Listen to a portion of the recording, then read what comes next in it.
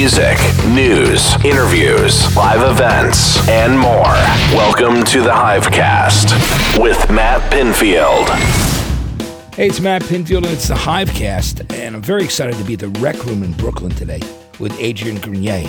And I remember asking you whether I was pronouncing your name right, because you've heard people pronounce it so many different ways. Grenier, and they look at it literally through the spelling, but you were saying that the Grenier is you have family that has like an extra E. Well, and of course I used to get made fun of when I was a kid. It was either like Grenier, or Grenade. Or, or of course, my extended family, somewhere in the lineage, there was a split, and a faction of the family had an extra E. And I guess it had something to do with, white people who couldn't pronounce it in the French way, so they added an E and made it easier. So it was Grenier. Yeah. And my whole family, they don't understand why I don't have the extra E. And it's because my mom went back to the original spelling, which, gives us an added layer of sophistication, which helps to cover up the fact that we are not as sophisticated. The opposite, exactly. Exactly. It's amazing. Well, I know what that's like as a kid. The easiest thing to call me would be Pinhead because of Pinfield. You know what I mean? Somebody wanted to bust my chops. But, speaking of family and growing up, you were born in 1976 in Santa Fe, New Mexico. Albuquerque, actually. Albuquerque, was it? Yeah. So tell me a bit about, what are your earliest memories? People talk about you growing up in what was more of like a commune, right? Is that? Tell me if that's true. Don't let the truth get in the way of a good story. Okay. But it's not entirely true. My mother and father met at a Theosophical Society, which is not exactly a commune, but might as well be, I suppose. But it was really a sort of a retreat where they studied, religion and the occult and meditation and different spiritual explorations. It wasn't a cult per se, but it was a cult you could get out of. It wasn't like you were locked in and they were trying you to could go check after out your at the end of the summer. That's good. And so I was sort of a summer fling, the result of a summer fling. Yeah. What are your earliest memories of that? I mean, did you spend time there or you lived outside of there, you're saying? Yeah, so I was conceived there, and then I was born in Albuquerque, and my earliest memories were New Mexico. And, I remember double rainbows all the way, and, it was really beautiful, actually. The skies there are incredible. Dirt, a lot of dirt, playing with rocks and fire ants and anteaters. Do you know this? We called them anteaters. They were the little insects with pincers. Yeah. And the ant would get stuck in the little hole that they would create. Yeah. And they would be waiting underneath at the bottom of the hole, and then the ant would get in, wouldn't be able to get out. Yeah. Because the sand would start caving in on itself, and then the anteater would come in with its wincer and just grab it. Yeah. So we used to, of course, put little ants in and watch them get in the anthole, yeah. Eaten. Out of curiosity, you're a kid, that's what you do. And anteaters, what do they actually call them? I'm wondering. Those little guys, I don't know. We call them. Yeah. They would eat. They would pinch eat ants. you too. They will pinch you. Oh yeah, you put your finger in there. Yeah, that's all trial and error when you're a kid too. Well, let me ask you: when you realized that you had a passion for music, and did that come before your passion for acting? Well, my mom always played music, a lot of music. Some of it not so great, but a lot of it, on par. Of course, Michael Jackson and Daryl Hall and John Oates and Toto. Yeah. Well, it's kind of like soft rock, pop, R&B kind of thing. Yeah, but of course also the Beatles, lots of Beatles and a lot of late 70s, early 80s softer rock. Yeah. Which I think I like to say has contributed to my softer side. Yeah. So I get to just be a little bit more even keeled because of course I rebelled in my teens and I went real dark and hard. And what were you listening to then? What were you listening to? Well, Damien filming us right now. Yeah, exactly. Damien was a big influence on me. Slint and who else? Sebadoh. Well, Sebadoh. Sebadoh's pretty hard. Nirvana, of course, and Dinosaur Jr. Yeah, but Funkadelic's not. Yeah, Funkadelic, but they got pretty hard. Zeppelin. Yeah. Yeah. So that was the things you went for. You listened to really Helmet. Yeah. I really liked Helmet. Yeah. Oh, what a great band. Absolutely. Still are actually playing. again now, doing their thing, and Paige is out there doing it. Get him in the rec room. Sounds great. We should actually have him come down here when he comes back out from California. It'd be great to have him here. So that's what you were into. And when did you first start playing, though? When did you, because you played many different instruments. I mean, you sing in one band, right? And then you play other instruments as well. So when I first moved to New York, I was about 4 years old, and I ended up going to first grade here. And after that, I lived here. So then in second grade, I went to Rudolf Steiner, which was a Waldorf school. And they required that every student learn 2 instruments. So in second through fourth grade, I took piano and French horn. Yeah. And so that gave me sort of a baseline appreciation or understanding of music. But then I quit after that and didn't play after fourth grade.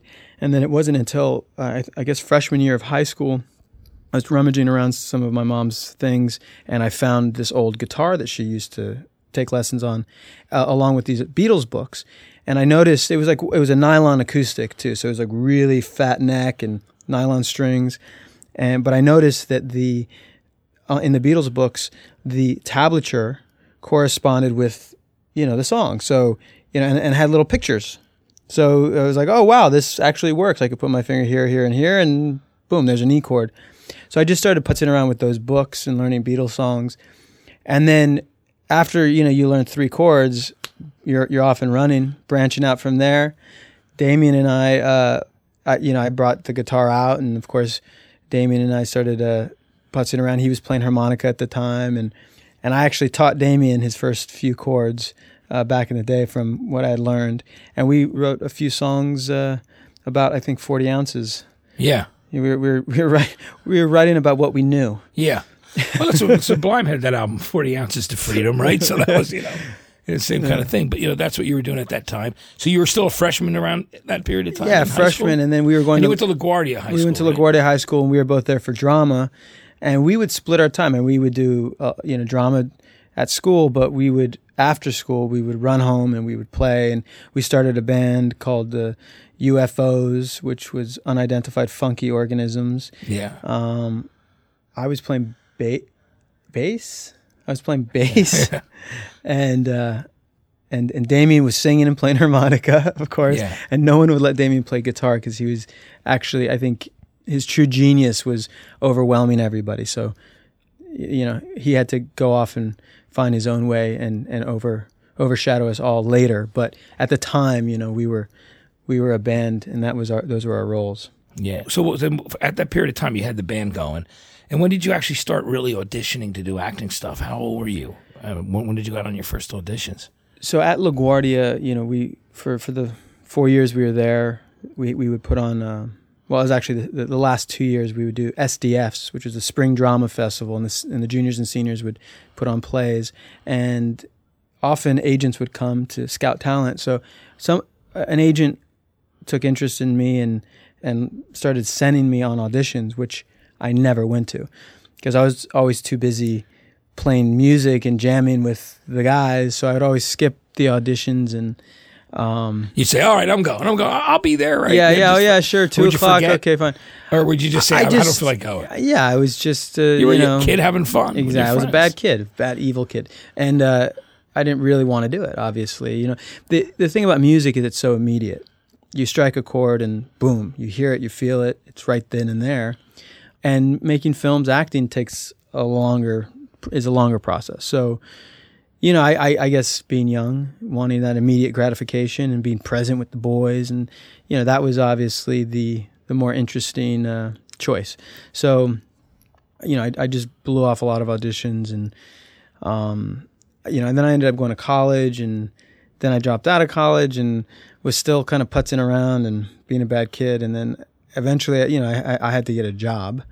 My mom cut me off, and I was finally waiting tables naturally, and I was doing some bike messengering. And one day, it was a slow day, and of course, I refused to shave because I was, rebellious even in my beard hair, and so I'd always get the jobs that no one else wanted, because they were the only ones that would hire me.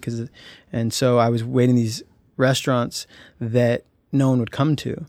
So on top of like sitting there for 8 hours, I'd bring home like $35. So it was going nowhere fast, and standing there, at this job, having to be there, I had a lot of time to think, and I realized, holy shit, like if I don't do something fast, I'm going to be here for the rest of my life. So that's when I started taking acting a little more seriously. And I actually started to show up and read the scripts and put in a little effort. Did you go for more acting training after that, or the actor studio or any of that kind of stuff? Or no, you still had what you got at LaGuardia? You're saying I got lucky. I applied myself and I got a job, and that was sort of, the rest was history. And I'm still a bit rebellious. Well, that's for unfortunately, because it becomes difficult. I become sort of my own obstacle in the way, because even history repeats itself. Even the Rec Room is an example of it's the same thing that was happening back in the day. It was like choosing music over going to the auditions. And here I am in Brooklyn. We built a studio and Rec Room, and in lieu of being in LA, pounding the pavement for acting. Although I gotta, I'm having that revelation again. Yeah. Like, oh, I better get back to that.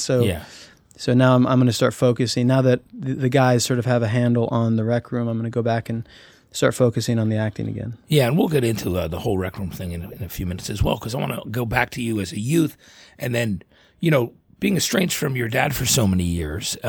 First, finding your roots, which was through PBS. You went back and found out and did DNA tests and found out that you were partially Native American too, which was.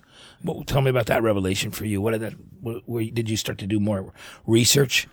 Yeah, that was an awesome experience to be great. Part of that show. It was an opportunity that a lot of people would love to have, but the amount of research and the details that they explored, delving back into my history, was quite extensive, and they shared a lot of things that I'd never would have otherwise known. But yeah, so apparently I guess I come from a lineage of conquistadors, Spanish conquistadors that came over, and at first we're living peacefully with the Native Americans, but eventually there's tension and a rebellion, and the Native Americans ousted the Spanish settlers in the town where my great-great-grandfather lived. Where was that town? It was in New Mexico somewhere. Yeah. And then the Spanish left, regrouped, and came back with a brutality that is like so incredible that it's even hard to imagine. But they came back and they took a single leg from every grown male in the town, and that's how they sort of took their reign over the Native Americans. And then it became, of course, part of just the bigger genocide of Native Americans at the hands of the Spanish conquistadors, amongst other settlers. But then, of course, eventually there was commingling of the Spanish with the Native Americans, and they weren't, I guess, not necessarily consensual unions, but a lot of these conquistadors came over, and they were like mainly men. And of course, they come to the States, and they have needs. Yeah, sexual drive, and and so they, often would impregnate women without their consent, and so I guess eventually, somewhere along the lines, came me. So sadly, and I guess that was the histories. I'm a product of a lot of brutality, and I guess as a lot of us are here in the United States.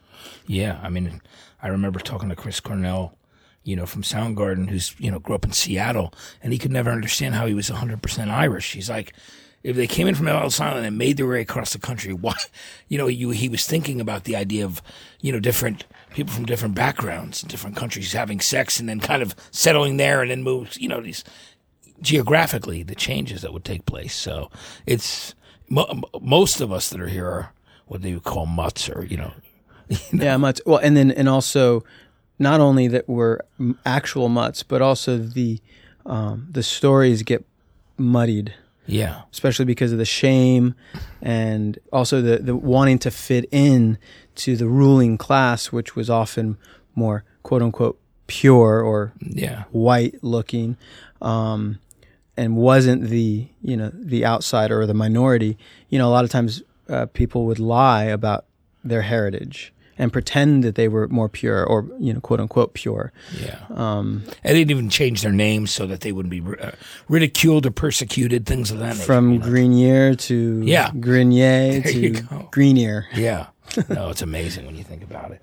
So we talked about finding your roots, and let's go to Shot in the Dark, because, that's an extension. When you decided this movie was autobiographical, you produced and directed, and it was, about the long search for your father, John, who now you have a good relationship with. Tell me, in the making of that, you knew that you were bearing all of your soul and the things, but I'm sure so many people got out of that who've been through similar things, just those definite feelings that you have. Tell me about the process and when you decided to make that movie. Well, not having grown up with my father, I never went through that rite of passage. The bar mitzvah period, where I became a man, where I went through the ritual of, father imparting to me the next phase of my life, which was becoming a man. So I was in my early 20s, and I was looking. I needed something. I needed some permission, really, to go out and be that fully formed man. And so I started this film because I wanted to, find my real biological father who had been estranged from, but also I think I was subconsciously craving that rite of passage, and also trying to understand the role of father in our lives generally. Sort of, why do we look for that higher being to look up to? Yeah. Whether it be Father or God or whatever. Yeah. Acceptance and sense of purpose. Right? Exactly. And so, I made the film with no intention of revealing all or, making a tearjerker, but I really just wanted to understand it and I think on some level prove that I didn't need to have that biological father to become a man. And I think ultimately the rite of passage was something that I created for myself. And I realized ultimately that I don't need a father. I don't need the supreme entity to look up to. I don't need the God. I become, my own man, and I take charge of my life. And that was sort of a really cathartic experience for me. And I think in unobvious ways, it wasn't a tearjerker. It was actually a very empowering experience. Yeah. And ultimately at the end of the movie, I got to, look at my father, my biological father, eye to eye as men. Yeah. And we both, shook hands and said, okay, whatever the past was, it doesn't matter. Here we are standing. The future is ours to collaborate, contribute, share. And it was a mutual relationship, and Yeah.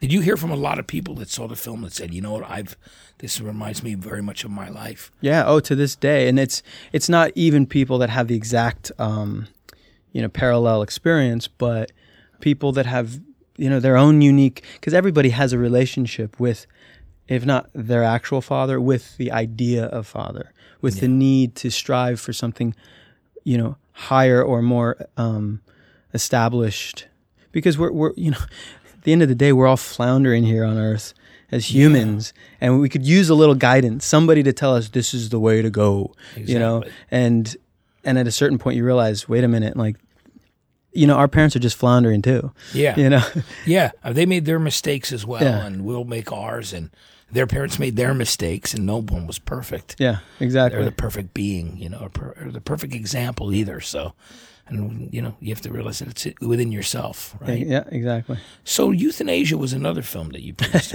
Tell me about that. It's a different sort of film. I don't know where I got it from. I'm going to blame Damien again. Okay. It was.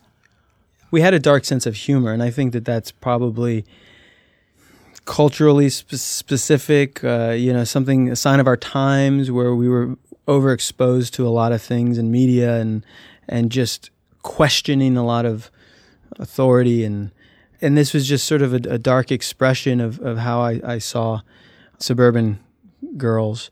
Yeah. And, calling bullshit on a lot of the values of sort of American culture. And what is expected and what is, projected. Yeah. And and what they feel they have to be. Yeah.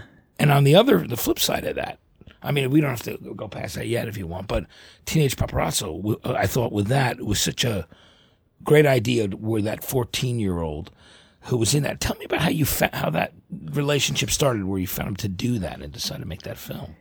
There's so many ideas floating around, and I had lots of them, and I was looking for something to do. Yeah. And a lot of the films that I take part in are really out of necessity. Like, I just have to do something, create something, and spend my free time creating as opposed to just sitting around getting baked. So I saw this kid, and he took my picture, and I was shocked because he was, a little 13-year-old boy, looked like, out of a Spielberg movie or something, and he was actually a paparazzo. And he was there with all those other guys who you'll see, shot out of the corner of the lens on a TMZ. The other guys. So he was right in the middle of all of that. Yeah, exactly. And so that in and of itself was a shock, and it sort of jarred me out of my sort of complacency where you see the paparazzi, okay, they're over there and we're over here, and there's this tension, and it's kind of weird what they do and maybe not quite right. But you just kind of accept it and you move on. You're not trying to, answer any big questions. But this kid, there's something. It was like the kid was the rabbit hole. It was like the glitch in the Matrix. Yeah. It was wait a minute, there's something deeper here, and he was the thing that got me to see that maybe there was something more sinister going on. And I still wasn't entirely convinced of making something out of that experience with the kid, but then I read a book by Thomas de Zengotita called Mediated. Yeah. And it was just that. It was, what was it, the red pill or the blue? I don't know. The pill that like really opened my eyes and said, oh my, we are in the Matrix. And it was the media Matrix. And I realized that this kid was actually the key. He represented everything within this book. So it was really the combination of having met the kid, read the book, and then seeing the correlation that I decided that this would be a great larger story to tell, sort of the ideas within this book, told through the eyes of this kid.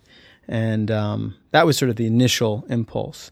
And then, of course, it was the specifics of our relationship and the irony of him being the paparazzi, me being the celebrity, like in its purest sense, the celebrity, being a celebrity for being a celebrity. Yeah. Of course, because of Entourage and being so incredibly lucky to have been given an opportunity to be on that show and become that pure celebrity, and then have the willingness to just turn it on its head and just have fun deconstruct with it. Exactly, have fun with it. Tell me, when you got the call to do the film or audition for it, who did you hear from? Did you hear from the people that were there, like the Alex Scanzas or the Mark You mean Wahlbergs? Entourage? Yeah, Entourage. I'm sorry. As for the Vincent Chase part. Yeah, yes.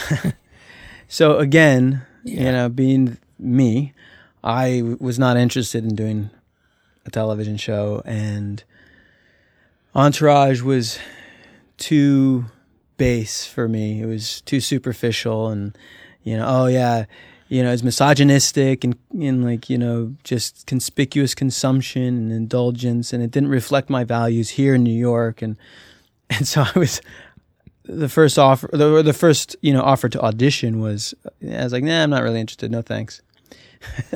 And then my manager called me and said, no, I think you should take a second look. And I was like, I don't do TV. He's like, you're going to take another look. I was like, I don't want to. And he goes, you take another look or you find a new manager. Yeah.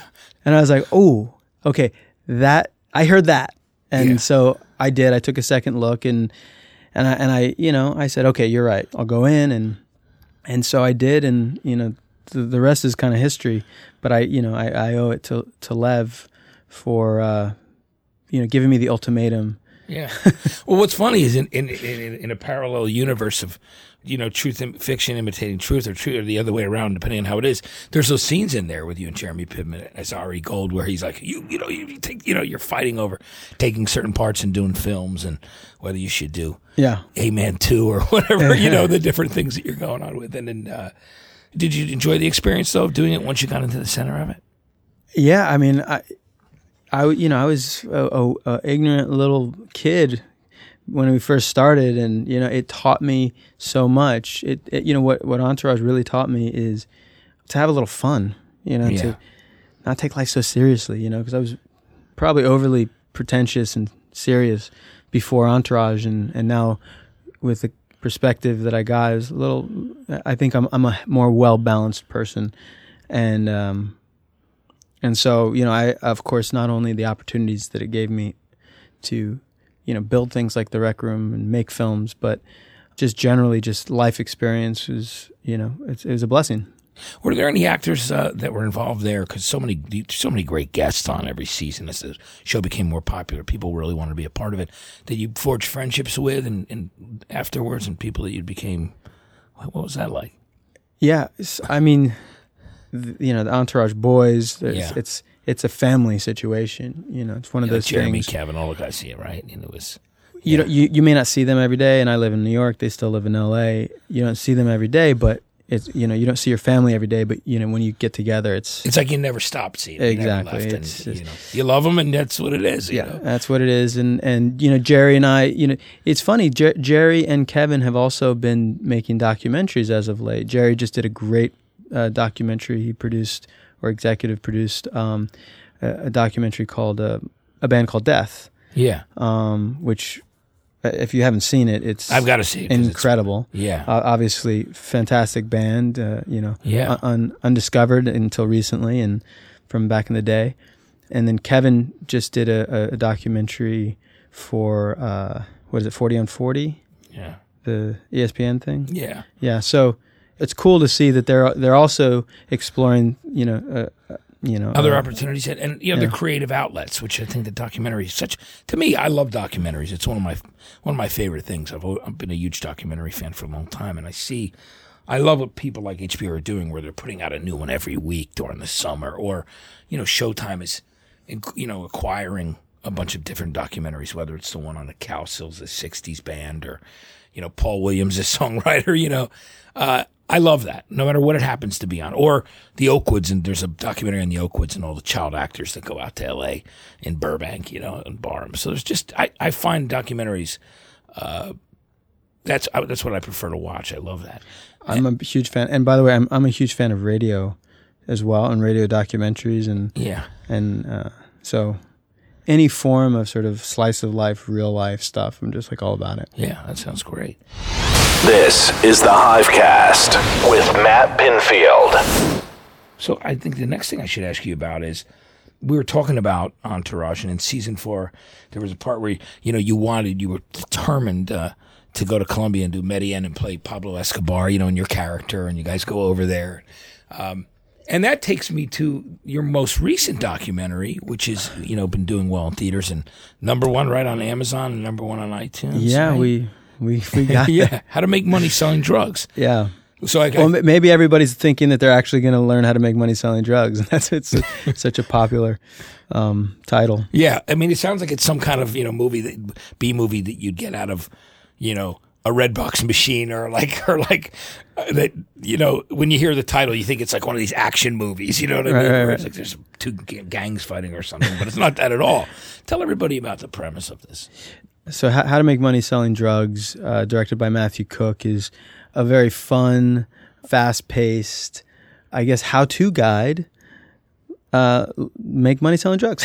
Is that it? I mean, it's a film that really explores an insider's look at drug dealing. Yeah, how street drug dealers can become the heads of cartels, right? And you start from the street corner as a hustler selling dime bags, and you make your way up the chain all the way to cartel and drug lord.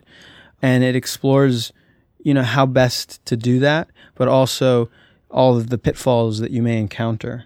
And like your own death, actually, too, or jail. Or yes, death is one of them. That's the ultimate, I guess. And we deconstruct the main obstacle, which is the war on drugs. And really through the process, you learn that often the laws, the policies that guide the war on drugs are often worse to communities, worse to society than the drugs themselves. Yeah, absolutely. And I think that's interesting that you have Susan Sarandon in there as well, everybody from her to 50 Cent, and then people talking about different experiences they've had or their views on the drug laws as well. Yeah, well, we often instinctively just demonize drug dealers. They're the bad guys, they're evil, they're wreaking havoc in our neighborhoods and our communities.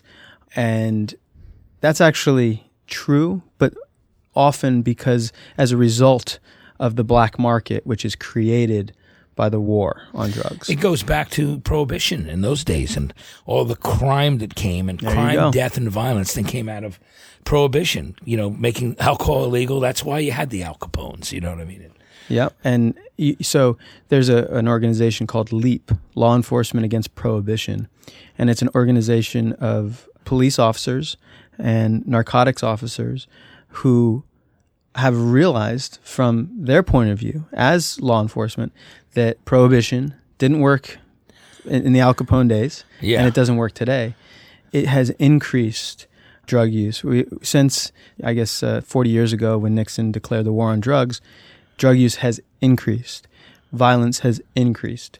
Prisoners has increased, all due to the war on drugs. So, I mean, it's an insane law. It's an insane policy, generally speaking, and it doesn't really address the real issue, which is addiction and poverty, which poverty is the reason why people turn to selling drugs. Because it's one way they can make money. Yeah, and when people are desperate, and feed themselves. There you go. They do what they have to do. Yeah. And of course, because it's a black market, because it's unregulated, crime becomes part of that job. Yeah. So, and the prices go up. So when it's such a lucrative opportunity, people, you pick off a drug dealer. Let's say law enforcement comes into a neighborhood and arrests somebody. Now there's a vacuum. And so in order to take a position in that business, it becomes a violent exchange in order to vie for that position. Yes, because it's, again, the really correct word is unregulated. Unregulated. It really is. Yeah. I mean, even in my neighborhood, there's no, it's no mystery that there's some drug dealing going on, but it's an extremely safe neighborhood because there is stasis, because it's, established order and hierarchy. If there were ever to be an arrest, suddenly I think, my neighborhood would be up for grabs from the different illegal drug dealing factions. So I'd like to keep gangs and groups, and that's the thing, Exactly. Let's keep it the way it is for now until we can just end prohibition altogether. Yeah, it's great. And people can get the movie, and they can pretty much get all your movies right through Amazon. Can they get them in I think so. iTunes? I think so. Mm-hmm. Which I think is very cool. Yeah. Tell me, and on a lighter note, we got to talk about the first time that we were doing a radio interview together. It was for the movie you were involved with the air drumming competition. Oh, yeah. Let's talk about that movie because I want people to know that there is a real Ari Gold out there. There's a real Ari Gold, but he's so mad at me because he thinks I sold him out. So we should explain this now. Yeah, there's a real Ari Gold who you worked on with this movie, and then he ended up, obviously, Jeremy's character in the show in Entourage. So did you know him first, and did you suggest his name? How did that come about? So if you want to know the web of connections, I'll briefly explain it to you if I can. Yeah. If you're paying attention, take some notes if you have a pen because it gets complicated. But so when I did Shot in the Dark, I met a guy, Ari Gold, who had directed an amazing short film that won Sundance called Frogs Crossing. He lived on the Lower East Side. We met. I brought him on to help me make Shot in the Dark. And we spent a couple weeks shooting that. And that's when I first met him. And we became friends. And then I saw him on the street several months later, and he had a ukulele sticking out of his bag. And I said, "Oh, you play music? I play music too. Let's rock." Okay, fine. So he broke out his ukulele, and we rocked. And then we started a band called the Honey Brothers. Right. So that was a band that I was in for many, many years. And you played a couple different instruments in that band, right? What did you play? Well, at first drums? we switched around. I played guitar, bass, whatever, but eventually settled on drums as we tried to become more conventional, which completely destroyed the band, and and now we don't exist. But we played in the Honey Brothers, and then I got Entourage, and that started. And of course, there was a character named Ari Gold in the script, but I didn't even think about it. I just thought it was funny. Oh, I know an Ari Gold, and it didn't even cross my mind that I should mention anything. So then the show comes out, and I get a big talking to, because Ari's like, I can't believe you sold me out. You gave them my name. You said it was okay. And I had nothing to do with it. At best, I just didn't do anything. I was sort of passive in the whole exchange. And he thinks that I should have maybe mentioned it, because it's been a big deal for him, because Jeremy Piven's character is a jerk. He's like, I don't want to be a jerk. It'd be one thing if he's like a nice guy, because he doesn't want people to think that he inspired it. Right, exactly. You know what I mean? Exactly. And Ari, the real Ari, he says that, like, one time he broke his arm. He called the hospital, and he's like, I need to come in, and it's like, what's your name? And he said Ari Gold, and they like hung up on him or something, because they thought it was a prank. They obviously watched the show. Exactly. So, and now it's in reruns too. I mean, now it's in syndication, right? Well, it's on Spike and stuff. So has he gotten over it after all of it? He's learned to embrace it, and I think that's the right thing to do. And then eventually he made a film called The Adventures of Power, being a filmmaker. And it was his first feature, and it was about an air drummer who became an air drummer because he couldn't afford real drums. And I play the arch nemesis, who was a spoiled rich kid who had all the drums in the world, but all I wanted to do was be an air drummer. Yeah. What a great story. And Neil Peart from Rush was in the film, right? He was. He did. That's, how hard it is to get him to do things. I mean, that's an incredible feat, because he does few interviews. You might see him in a classic rock magazine, or when Rush get inducted into the Rock and Roll Hall of Fame. But generally, Alex and Geddy would do all the interviews. He's a very private person. He's had, tragedy in his life. He's happy again now, but he had lost his wife and his daughter in secession. So, he's written books about that. But to get him to do this movie and have fun with it, tell me how that took place, because I know that huge Rush fans. Well, you'd have to ask Ari. He can be very persuasive, and he's a hard-working filmmaker, independent filmmaker. Did he send him a letter or something? Do you know how is it hard? I don't really know. I don't know. I know there's a charity component. I don't know what. But that's great that he did it though too, because I love the fact that you can do something like that and have fun. He got great people in the film, so I think it was a cool script. It was a fun script. It was lighthearted. It had a great message. Yeah, absolutely. So, I thought it was really cool. Yeah. It was a lot of fun to do. Let's talk about the Rec Room, where we are right now. I mean, this project, I was turned on to, and I went onto the website and saw what you were doing here with the studio in Brooklyn. Why don't you explain to everybody what the Rec Room is?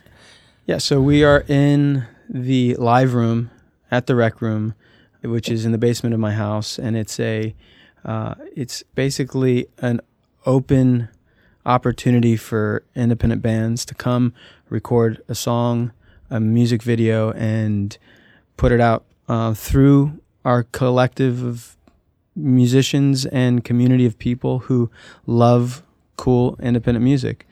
And sometimes we end up working more extensively with some bands. We're starting to get into the label area, so we can start contributing more meaningfully to a few bands that we work with more. And it's really ultimately just, initially it was just wanting to, make use of the excess bandwidth of my studio, because as I mentioned before, I've been playing music since I was young, and Damien and I've had, 10 plus bands together and side projects amongst those. And we've always had a music space. When we lived together, we had a little room with, our very first drum kit that we bought for $150 on, in the back of the Village Voice, we found it. And then from there, we just kept growing. And eventually I got a couple bucks from a little show called Entourage, and I built like a proper studio. And, I got busy, and I couldn't use it as much as I would have liked.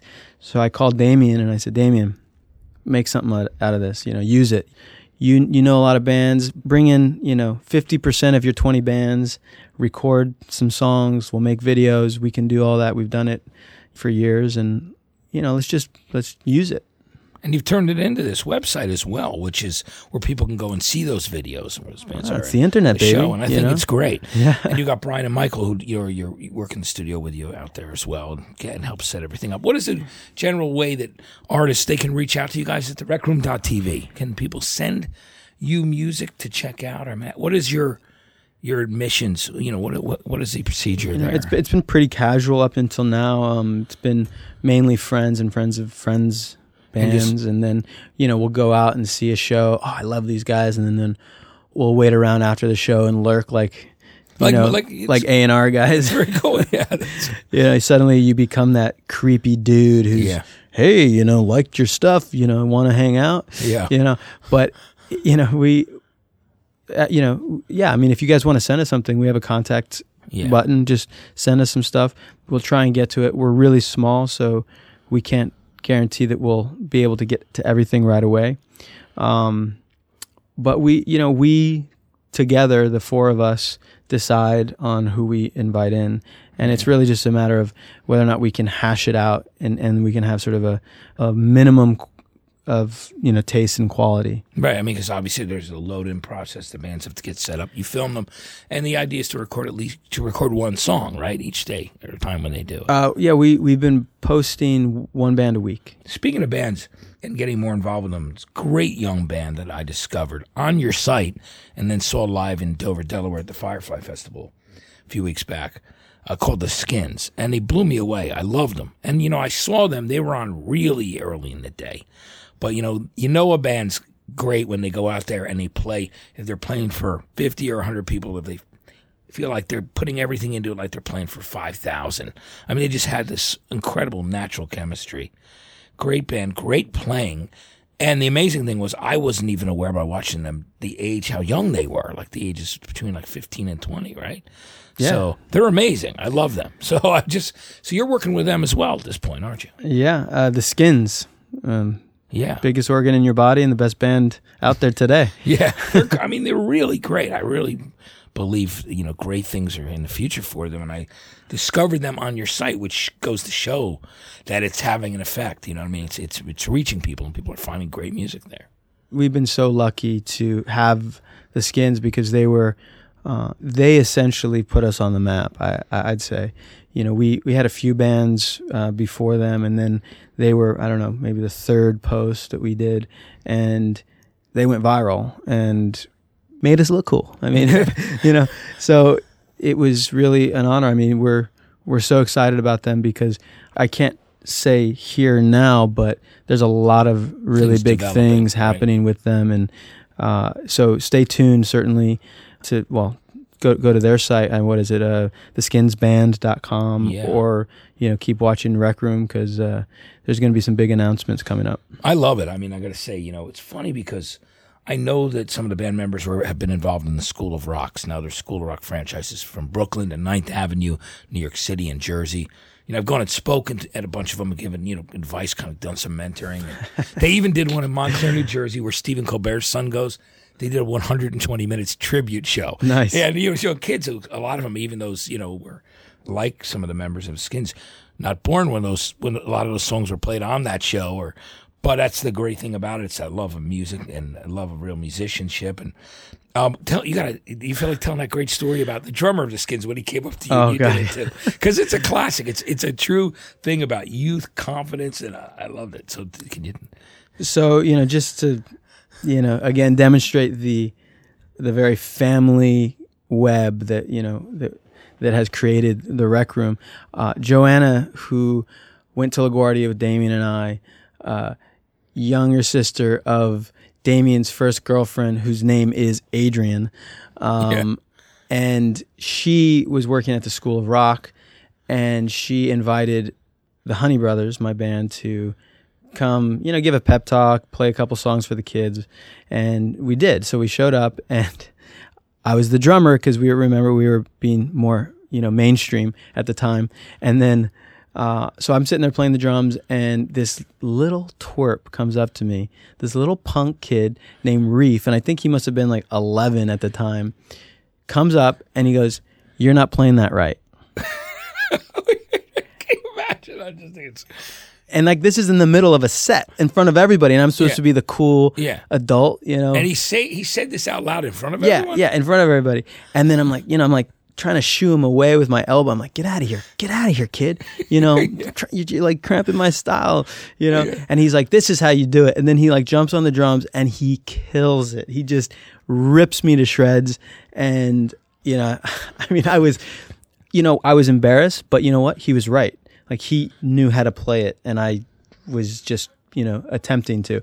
And you weren't playing it right. There he is. No, but I love that. So yeah, thanks, Reef. Thanks for that, embarrassing me. But look, it was just apparent he had talent at, you know, probably when he came out of his mom.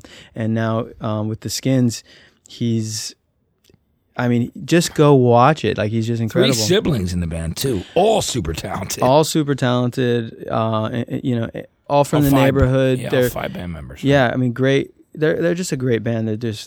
They're professional. They mean it. They have talent and execution. That's the key. You know, they can articulate what they're thinking, their ideas. Yeah, that's all of the, you know, all of the elements of a great long career band. Yeah, and I saw that in their live show there. I was blown away. And again, it was the first video I saw in Rec Room, which, you know, people that are listening to the podcast, you got to go to the recroom.com. There's so much cool stuff up there, and I love the fact that you're just wanting to give back to musicians, and it's working. It really is. Yeah, well, thank you. You know, and you've got your friends here too, right? With Damien, Brian, and Michael. So it's really like a crew. Yeah, but I don't know how. Like, I don't know if we're like so much friends anymore. Now I'm just the asshole boss.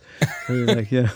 So tell you, you know, one thing we didn't talk about yet was Alter Eco, which was the you know, Planet Green show that you did. Now, you and I were backstage at the Firefly Festival, and the girl walked up to you with this soccer ball. Oh yeah, how cool is that? The thing was unbelievable. Tell me. Yeah, we actually so Alter Eco was a television show that I produced for Planet Green, which was Discovery's Green channel, which has since disappeared. Not because it wasn't a good idea, but because they didn't do it right. If I may say. Yeah. And we didn't have the greatest experience there because we wanted to make it cooler, I guess. Yeah. So we started a website called shift.com, SHFT.com. And it's really just a place you can go to find the coolest, most well-designed, future-forward concepts and things, goods, gadgets, gear in sustainability. And that the girl who brought the soccer ball, it was like it generated electricity. Yeah, didn't it? Exactly. So it's, you know, it's design first and then sustainability second. Yeah. That's our philosophy. And in fact, we posted something about the soccer ball last week. Yeah, because she was great. She was so excited she'd made it herself. And right? And an incredible entrepreneur. And we posted a picture of Obama actually butting the soccer ball on his head, I guess, because she had visited the White House with her project, which is an incredible. But that's the idea: is you can make things better and more efficient, and not only more efficient, but products that create energy and contribute more to the environment, that are also functional and cool and well designed and something that you want, aspirational. Yeah. And so, yeah. And that's what you support. You support at shift.com. Right? Absolutely. Yeah, absolutely. Because you can always do better, and people are actually, you know, building these things, and they're making products, and they're doing business in a more efficient way, a more sustainable way. We just have to give our support. We have to vote with our dollars and find market-based solutions to environmental problems. The environment isn't going to get solved by all of us singing "Kumbaya," you know, or exactly. you know, moving back to, you know, trees and wearing Birkenstocks. Yeah.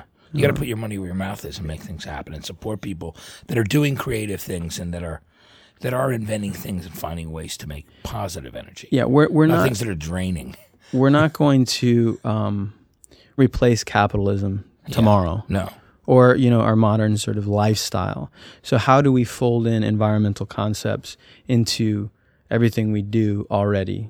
We're not going to give up driving, but if we're going to drive, let's drive the technologically more advanced, ecologically friendly car. Right, exactly. I think it's great. So that's two things people have to check out that are listening right now, which is therecroom.com and shift.com. And again, it's SHFT, just so you know if you're listening. Yes. So, Adrian, right now after this movie, what's the next thing up on your plate? What are you thinking of doing? Or do you have something that... I want to... I don't know. Yeah. I'd like to do... I want to get back into acting, like I said. I'm going to start focusing on that a little bit more. And I think that'll be... I mean, it's just a matter of you putting your mind to it and go, like you said, what you're talking about when you were younger, showing up for auditions because people loved you. Show up. You got to show up. As Vincent Chase. I mean, you're great in the show. And what a really great cast and ensemble. Yeah. Well, of course, actually, I think in my inbox right now is an Entourage script. So yeah. So are you guys actually working on doing a movie or something like that, or is it about bringing it about? Yeah, a movie. That would be amazing. Would the same people be involved with it, like Alex Gonzo was involved in it for a while, right? He obviously does Homeland and was involved in 24. You got a bunch of different people there. Yeah, it's certainly the original cast, and I don't know the details of what it's going to be exactly. Yeah. But it's going to be big. Oh, it sounds great. I mean, it's about time. Come on, HBO did a Sex and the City. They should have done a Deadwood. They talked about doing that. They never did, right? But Entourage, a movie would be amazing. I think so. So that's great news. I'm really looking forward to that as well. But Adrian, I wanted to say thanks for doing the Hivecast today. Thanks for inviting me over to the Rec Room. It's cool to be here. It's great to be hanging out with you in Brooklyn. Dude, it's an honor for me and for all of us. We're really happy to have you here, and don't run away. Hang out. Yeah, I'm going to do that. Sounds good. It's a Hivecast. And don't forget recroom.tv. It's amazing. There's great bands on there. Recroom.tv. This has been the Hivecast with Matt Pinfield. For all things music, news, interviews, live events, and more, go to mtvhive.com.